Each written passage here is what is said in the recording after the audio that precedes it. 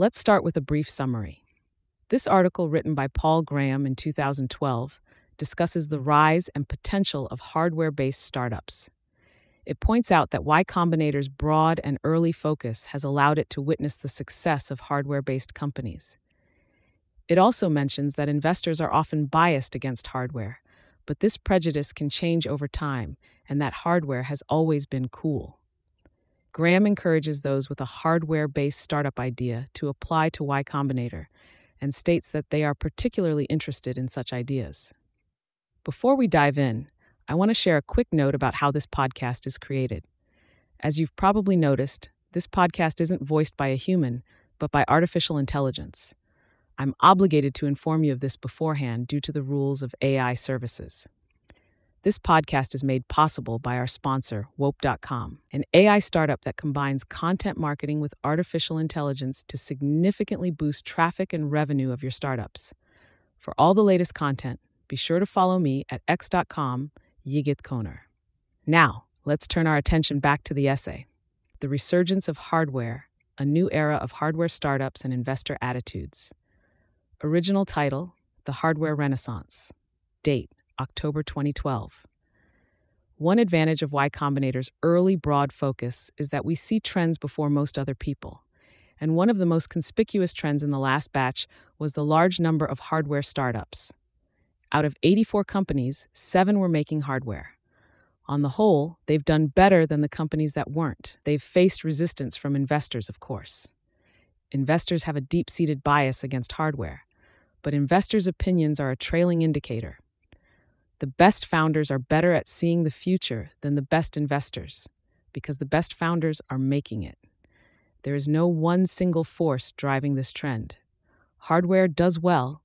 bit/bits.blog/11/ tops out at 10 million on Kickstarter, on crowdfunding sites. The spread of tablets, paulgraham.com/tablets. Makes it possible to build new things controlled by /locatron.com and even incorporating doublerobotics.com them. Electric motors /www.boostedboards.coms have improved.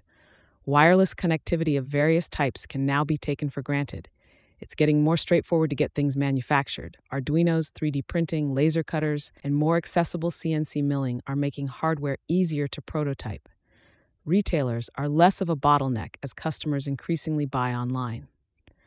One question I can answer is why hardware is suddenly cool.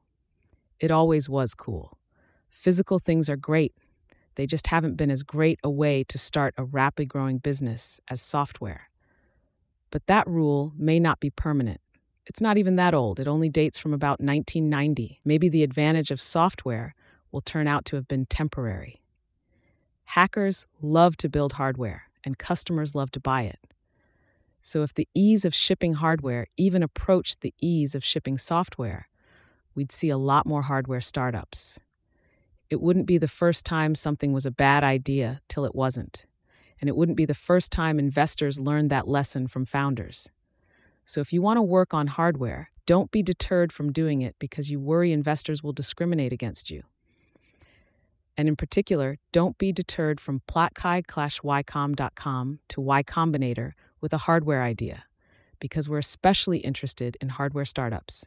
We know there's room for the next Steve Jobs, ambitious TML, but there's almost certainly also room for the first, your name here. Thanks to Sam Altman, Trevor Blackwell, David Kahn, Sanjay Dastur, Paul Gerhardt, Cameron Robertson, Harj Tagar, and Gary Tan for reading drafts of this.